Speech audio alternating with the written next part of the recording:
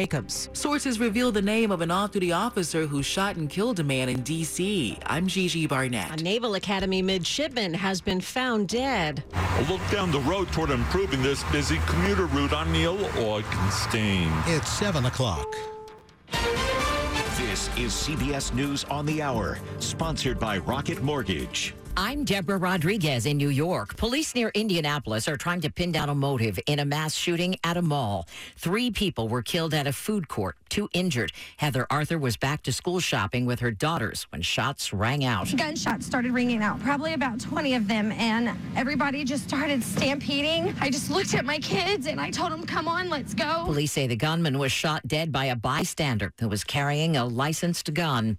A new report and hours of body cam footage home in on the chaotic response to the mass shooting at an elementary school in Texas. Reporter Chris Fox from Uvalde. The Texas State House report showed that nearly 400 law enforcement officers responded to the mass shooting at Robb Elementary in Uvalde. The report cited a lack of leadership by law enforcement, inadequate school safety measures, and missed red flags about the gunman. House Committee Chair Dustin Burrows. Some of the same systems that we found here that failed that day are across the entire state and country. And I do not want to say because of one thing or one person here, it could not happen elsewhere. A jury in Broward County, Florida will begin considering the fate of Parkland school shooter Nicholas Cruz today.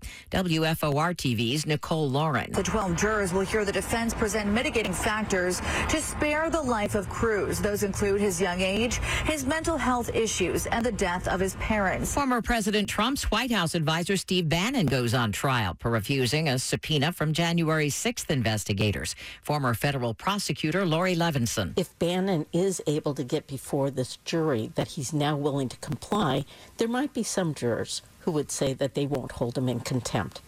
But the government will undoubtedly argue that Bannon doesn't get to play games with Congress. The heat is on in the central U.S. and overseas. I'm Vicki Barker at the Foreign Desk in London.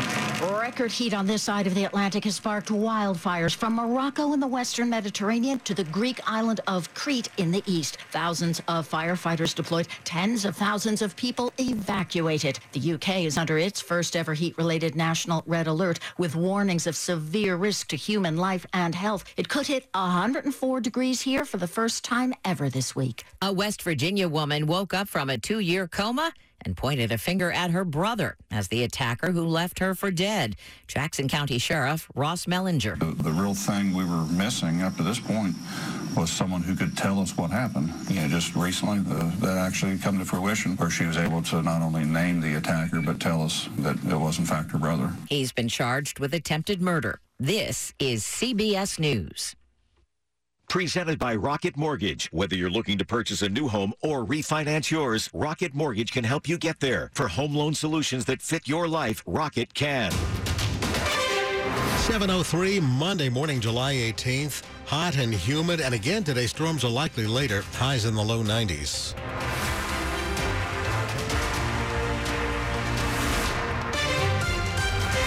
Good morning, I'm Bruce Allen. And I'm Joan Jones. And the top local stories we're following this hour, a domestic dispute in Springfield ended with the death of a woman.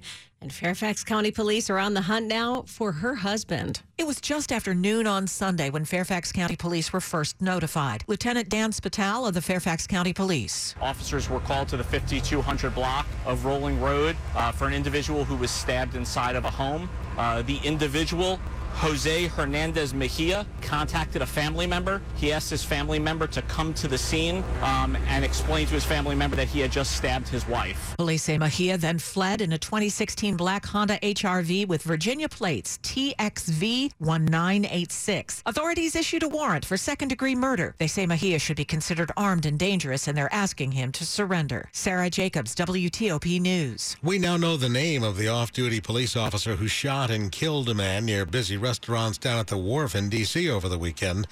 Investigators still trying to sort out exactly what happened. Shortly after 9 p.m. Saturday night, D.C. police say surveillance video captured 23-year-old Lazarus David Wilson running near the Wharf in southwest D.C., brandishing a gun. According to the Washington Post, off-duty D.C. Commander Jason Bagshaw saw Wilson, pulled out a gun, gave a command to stop, and when the man didn't, Bagshaw opened fire, killing him. He's now on administrative leave. Investigators are probing the case to determine determine exactly what happened. Another question they want answered, why was Wilson carrying a bag filled with $30,000? Gigi Barnett, WTOP News. 7:05 now on a midshipman at the U.S. Naval Academy has died.